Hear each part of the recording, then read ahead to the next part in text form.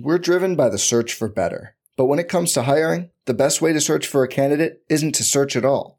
Don't search, match with Indeed.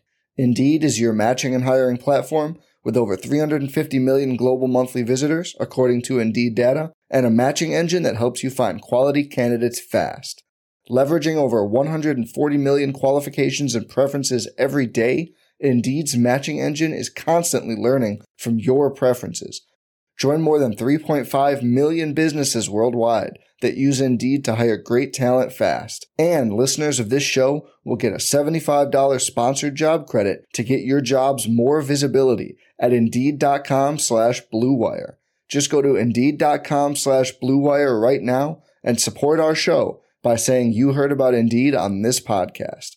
Indeed.com/Blue Wire. Terms and conditions apply. Need to hire? You need Indeed. Today's episode is brought to you by Cars.com.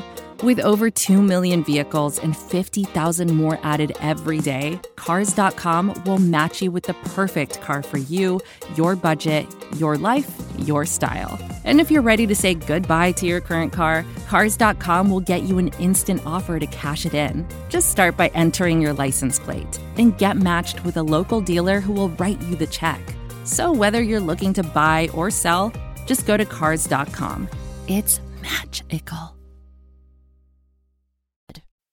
Hello, friends. Kirk Henderson and Josh Bowe joining you for another episode of Mavs Moneyball After Dark. We're coming to you right before 3 p.m., so it's not even remotely dark, on Sunday, April 3rd, following a really fantastic Dallas Mavericks victory over the Milwaukee Bucks. I think it was 118-112. Josh, how you doing? Doing pretty good.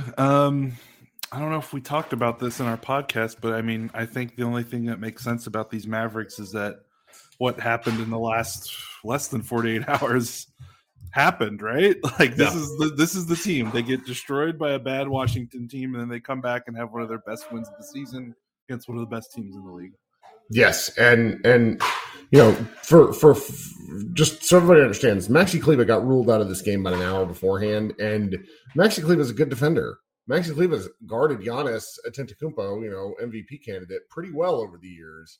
And the Mavericks opted to roll with Dorian Finney-Smith on Giannis and threw soft doubles at him a ton, and just they didn't neutralize him because the Bucks run weird offense sometimes. I think where they get they did a lot of like letting Chris Middleton isolate, and he was just not having a good game. Mm-hmm. And the Mavericks just really, I don't want to say they stole one because that takes away from how well they played, but this was a game by all accounts they should not have won, and they controlled a significant portion of this game, like a really thorough victory. Yeah, I mean, after the first quarter, it was all Mavs, and really it felt like Josh Green and Marquise Chris played some minutes in the first quarter and parts of the second, and the Mavericks got outplayed thoroughly in those minutes. No disrespect to those two players, but the Bucks are a really good team, and it's hard to kind of find time for your end of the rotation guys against really good teams. And when the Mavericks stopped playing those guys, otherwise, I mean, I think they outplayed Milwaukee for the most part. I mean, Chris and Green combined for 14 minutes, and the Mavericks were minus 15 in those 14 minutes, and I think most of those came in the first half. So. Outside of those minutes, the Mavericks were pretty damn good, I think. So I think it really, the score, it being a 6-point game, maybe undersells how well the Mavericks played for most of this game, I think. That sounds really bizarre to say, but I mean, they outscored the Bucks in the second, third, and fourth quarter in Milwaukee. I mean, this was like a top to down from like your top 6 or 7 guys. Like, I thought it was a remarkable performance from like the guys that matter. Well, and they came in waves too. Like Spencer Dinwiddie helped keep the Mavericks in things in the first half, hitting 3 step back threes that were really, I don't ever want to say his shots are bad shots, but they look so weird to me. He just has kind of a distinct kind of sidestep form where it's like, no, and then it just drops through the bottom of the net for me. It's very odd, like the experience I'm describing. And then he just didn't play in the second half. because Jalen Brunson was having a very mixed, interesting game, but a spectacular defensive game. I thought he had a spectacular defensive game anyways. And then you get performances, Dwight Powell, who we should have led with him, honestly. 22 points, 13 rebounds, the most rebounds he's had in a game in like 4 years. And honestly, the kind of game where, the internet has been abuzz about Rudy Gobert possibly being available in the offseason if the Jazz have to like blow things up. But it was one of these games where he just showed why he has become an outstanding partner for Luka. He knows where to be. You talk about this better than I can because I think you physically did it more than I did when we played basketball. But he has mastered some of the specific elements of being a role man with a dominant ball handler in a way that I just have a hard time describing. Like, he's just in the right place a lot. And I just really, really great game. Yeah, you have to be a high IQ player to do that consistently well, because it's not just set a screen and go. It's, well, first off, you have to be able to set the screen, which is not something that every NBA big man has right now, as we've seen. So he's good at that. So that's step number one, be a good screener. He's a good screener. And then the second part is you have to be able to read the floor in a way, not necessarily as well as like a point guard does, but you can't just screen and then immediately dive into the rim. Like, you have to mix it up. You have to fall, you have to understand the cadence of your ball handler, which he does with Luka, and you have to make your run at the right time and find the openings in the defense. And I think that's what makes Powell so great at this, is that he just understands that there's kind of a ebb and flow to the pick and roll, and it's not just a, one speed the whole time. Like, he kind of mixes it up. Like, he's not always running hard at the rim 100% of the time. Every time, he'll set the screen and wait for maybe Luka to get around it, and he'll see how the defense reacts, and then he darts in. Or maybe he'll do a short roll if the back line is well stocked and rotated over, and then he'll make a play from the free throw line, which is, he don't confuse him for Draymond Green, but his passing has been pretty decent out of that. A lot of guys freeze up. Yeah, like people, he has confidence and assertiveness that, like you said, guys freeze up. So it was interesting to me in that short. Just, you got me thinking about that short roll spot. The Mavericks tried a couple of different dudes there, and to some mixed reactions. But I thought it was really fun because, like, Dorian got to play a little 5, Josh Green got to play a little 5. The Mavs did some kind of weird stuff today because Marquise Chris isn't like when it's smart. Gotta think how to phrase. No, I'm just gonna say it. When it's really good teams, like Marquise Chris can't be playing. He's just unplayable. He makes too many mistakes, and so they got really creative, and it was effective. Yeah, this was a good reminder of, like, I think we've even mentioned it. We've hypothesized it, and with Maxi's shooting slump, there's been a call for, like, hey, just give Marquise Chris a shot. And I think, these minutes he's been getting lately. I mean, it's not necessarily fair to judge him off of 3 minutes, but I mean, he's got a whole career of playing like this. And it just goes to show that even when Maxey can shoot, negative 1,000,000% from 3, I mean, he's still giving the team something on the defensive end. And you saw that with Chris when he got in. I mean, he had a horrible defensive play right off the bat and gave up an and one layup, and I think that's when he went away. And he looked at the ref like, "What do you mean that was a foul?" And it was like, "Of course this is a foul. You pushed Drew Holiday in the back." Yeah, so that's kind of the reason why. But yeah, I mean, just can't say enough about Powell. There's something about, I mean, there's just like I talk about how there's like an ebb and flow in the pick and roll. But outside of that, he is 100% Energizer Bunny, does not stop moving type of guy. And in the NBA, I feel like every team needs at least one guy that does that. That's like part of your major rotation, because NBA seasons are long.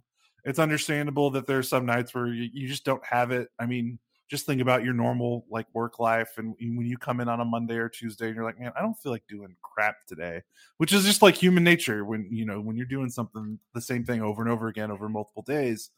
And Powell seemingly like doesn't have those days. It just rarely happens. And even when he doesn't get a rebound, he makes securing the defensive rebound more difficult on possessions where, like, maybe instead of the Bucks getting a fast, I don't have a specific example to point out, but like maybe instead of the Bucks getting like a a clean, fast break, he's bouncing or tapping the ball around, and the Bucks have to kind of work to control it, and then they have to walk the ball up the floor. And the Mavericks are a much better defensive team, I think, in the half court. So, just stuff like that. Like, I just love that. And there's not a lot of guys in the league that can do that, over the course of like 25 minutes a night, playing every single game that he plays. But Powell does it. And, that's another fun part about his game. And I think another reason why he was good tonight or today. It's not the evening. It's a noon game. Keep forgetting that. They just got a lot of like interesting contributions from people at the right spot. Josh Green's offense was he was 1 of 2 from 3, and then he hit what was nearly a buzzer beating 3 at the end of the third quarter. I really just I kick Josh Green a lot.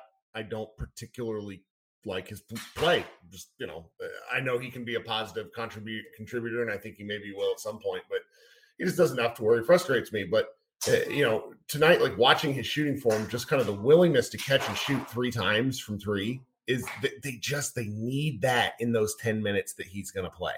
And I was glad to see it. His defense really left a lot to be desired, but that's okay. Some nights you're just not going to have it. And just thinking, I'm just kind of going through looking at guys who contributed.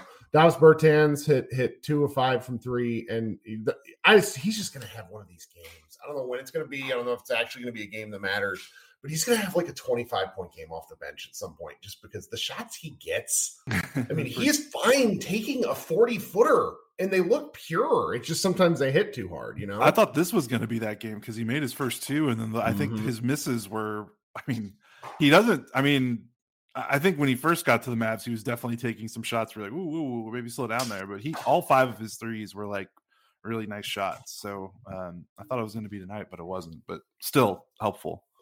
He held up defensively too in his 17 minutes. He had 5 rebounds, which was wild. Didn't get killed. Yeah, the Bucks did not take advantage of him on the defensive end, which is a giant win for the Mavs.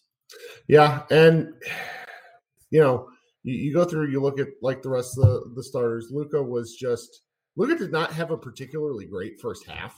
He had a lot of assists, which is really a testament to him and the movement of the ball. Like the Mavericks had, and this is just Mavericks had one of like the best shooting performances in the league this year. You look at the stats, you're like, okay, what do you mean by that? Well, they hit 24 of 27 free throws, and they hit 16 of 38 threes. Like. Yep. And they were great. They were great on 2s. They were great at the rim. They were great on 2s. So it's like Matt Moore sent me this during the game.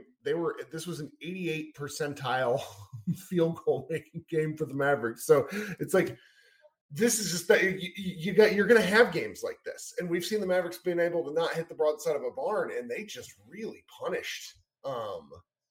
They just really punished the Bucks. The Bucks let teams shoot a lot of threes. Like it's very interesting. My strategy might have been to let they were sitting like 3 guys at Luka at some points, and maybe that's just instinct, but it was some of the passes he's getting off is just like, oh my gosh, like how is that guy that open? And credit to the teammates, they all knocked down the shots. Yeah, I mean, this is kind of the game. I mean, Luka, I can't believe it took us this long to talk about Luka because I feel like this was one of his classic games, despite not shooting the ball particularly well. It feels like the passing games are the ones that really get me juiced up. And this was one of his best passing games of the season. But it's also kind of funny because this is the kind of game I feel like proves that like Luka could average like 15 assists every single game if his teammates could hit shots every single game. And of course, like even no NBA player is going to make all their shots every single game. So it's not necessarily an indictment on his teammates, but it's just, I mean, he creates these open looks almost every night. And it just goes to show, hey, what would happen if the team made most of the open shots? Well, this is what happens. He has 15 assists, and you beat one of the best teams in the NBA on the road by multiple possessions. Like that's what happens. I mean, Bullock, Finney-Smith, Powell, Brunson even. I mean, all of those guys were tremendous playing off of Luka. And I know Finney-Smith only was 1 of 6, but I think he did pretty well with some of the space provided. He had 6 assists, which must be career high or close to a career high. So he kept the ball moving. Bullock was making shots. I mean, they couldn't stop the Powell Doncic pick and roll. Brunson made 3 threes, which is huge. He took 6, which is really great. He even had a nice I don't know if you caught it. I can't remember when it happened, but he had a nice pump fake in the corner, and then instead of stepping in and taking a long two, he did the side step three, which is like, man, if he does that consistently, he is going to more than earn the big payday he's going to get, because that's going to really take his game to the next level. Because really, Brunson struggled a little bit inside the arc, and that's okay. You know, well, he was isolating. Yeah, he was freaking isolating Drew Holiday, and it's like, what do we like? There was a little too much Brunson going on in the second quarter and at parts of the fourth quarter, and it's or not fourth, the third quarter, whenever they were losing that drive.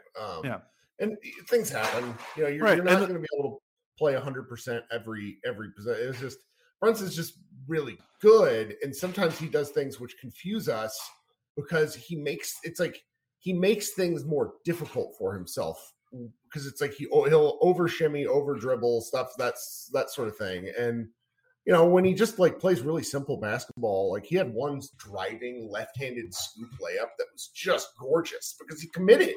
Yeah, and that's like the point I'm trying to make is, you know, he's really great, and expecting him to shoot 50% from mid-range like every single night is really difficult.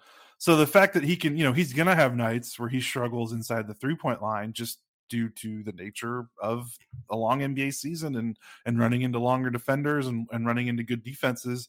But if he can just consistently keep shooting and making threes, like on another night, this could have been, you know, Brunson could have had like 8 points. If he didn't shoot as many, you know, if he only shot 1 or 2 threes, which he's done that some games where he just doesn't shoot threes and he struggles inside the line. But now, because he went 3 of 6 from 3, despite the fact that he really couldn't make anything inside the 3-point line, he still finished with 15 points on 12 shots. And you're like, okay, he played an okay game and like helped win a game against a great team. And that's why I keep harping on the 3-pointer is the next step for him, because it's going to allow him to contribute in these games where he can't be as efficient as possible inside the 3-point line. Yep.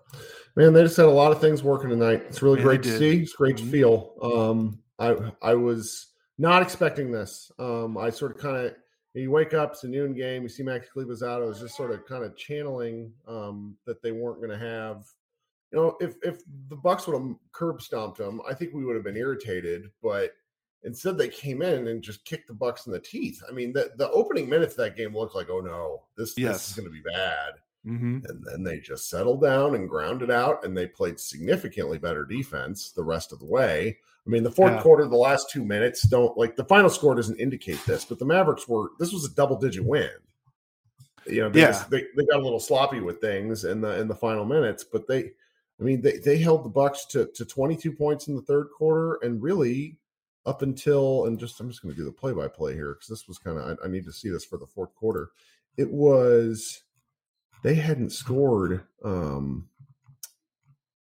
They had only scored like 20, like 20 points. Like the Mavericks really had just did a lockdown defense for a significant portion of the quarter, and of the fourth. And then, you know, as they started blitzing, which honestly, just, you know, maybe the Bucks should press more often, just as a team. Like, they're horrifying when they start moving around like that. But this is a great win, just thorough, real thorough. And now they get 2 days off to not do stuff. Yeah, which is great. The Bucks in the fourth quarter shot 1 of 8 in the paint, but outside of the restricted area. Mm-hmm. By far the most shots from a single area on the floor. They had 4 corner threes. They had 3 shots at the rim. They had 2 shots mid-range, and they had 5 shots above the break 3. So those paint shots that are, you know, shots in the paint but not at the rim are usually decent shots to give up, because that usually means you're forcing a player to take a contested like 12-footer, which is like, you know, I mean, some NBA players are like really good at that, and that's not great, but I think you'd rather them take that instead of dunks and layups or open threes. So I think the Mavericks did a good job chasing Milwaukee off the 3-point line and then contesting and compacting in the paint. And then for whatever reason, Middleton could not shoot over Brunson. Like, I could not believe the Mavericks kept putting Brunson on Middleton. And Middleton, like, I mean, there's at a certain point, there's nothing Brunson can really do. Like, if Middleton's just shooting over him, they just didn't go. Yeah, they just didn't go. So credit to Brunson for at least holding his ground. But on the other side of it, like, I just could not believe Middleton was not punishing that matchup more. He just kept missing shots he normally makes. So, but you take it, you take it, and you run away with the win. That's right. So schedule wise, well, I'm not sure what we're going to be doing because we have the Mavericks don't play until Wednesday night. Maybe I'll look to see if I can get somebody on to kind of look ahead at some of these playoff matchups. But honestly, we might not know who the Mavericks are playing in the playoffs until the last day of the regular season. I mean, there's just let's just look at the standings real quick, and then we'll get out of Dodge here. But the Nuggets are currently losing to the Lakers. LOL. So it's like the Suns and Grizzlies basically have this locked up. Then it's the Mavericks and the Warriors. The Mavericks are a half game behind the Warriors, and the Warriors I think they play Sacramento, they play the Lakers, they play San Antonio, and they play New Orleans, and those three final teams are all trying to make the play-in versus the Mavericks who play the Detroit, Portland, and the Spurs. And I think the Mavericks will be motivated to beat the Spurs in the last day of the regular season because they've never swept the Spurs ever in the entirety of their existence. So there's, the Mavericks should notch 2 wins over the Pistons and the Blazers. And it's just, we're just going to be like watching all this stuff down to the wire. I think it's great. I mean, they could play the Jazz. They could play the Nuggets. That's really, it's going to be the 3 through 6 spots are just one variation of who's winning on a given night. It's fascinating. Yep. And the Mavericks at 49 wins. So one more win in these last 3, and they get to 50 wins for the first time since 2015. Wow. That's crazy. Mm-hmm. Man. Well, okay. We'll be back in, a couple days. Well, maybe we'll hop on if there's something we want to talk about. I think all of us are just kind of chasing the end of the regular season. So ain't that the truth? All right, Josh, you go have a nice Sunday. I'm going to try to do the same. I apologize if there's any background noise. My 6-year-old is in the other room, and he does not seem to understand the word to be quiet, which you would when you're 6. So sorry about that if you pick anything up. Kirk Henderson and Josh Bowe, Mavs Moneyball After Dark. You'll get the green room posted tomorrow at about lunchtime, and then we will see what we're going to do in between before the Detroit game. Have a good week, guys. I'm Mark Chapman. Welcome to the Planet Premier League podcast. Each week, Cesc Fabregas, Nader Manua and myself talk all things Premier League. As a player, you don't have time to talk. No. You don't have time to make a plan. You just need to deal with wave after wave after wave. We watched Coach Carter, and he said, afterwards, the game's just about doing this for your teammates. And I remember looking around halfway through the film, and half the squad was asleep. Planet Premier League. Listen wherever you get your podcasts.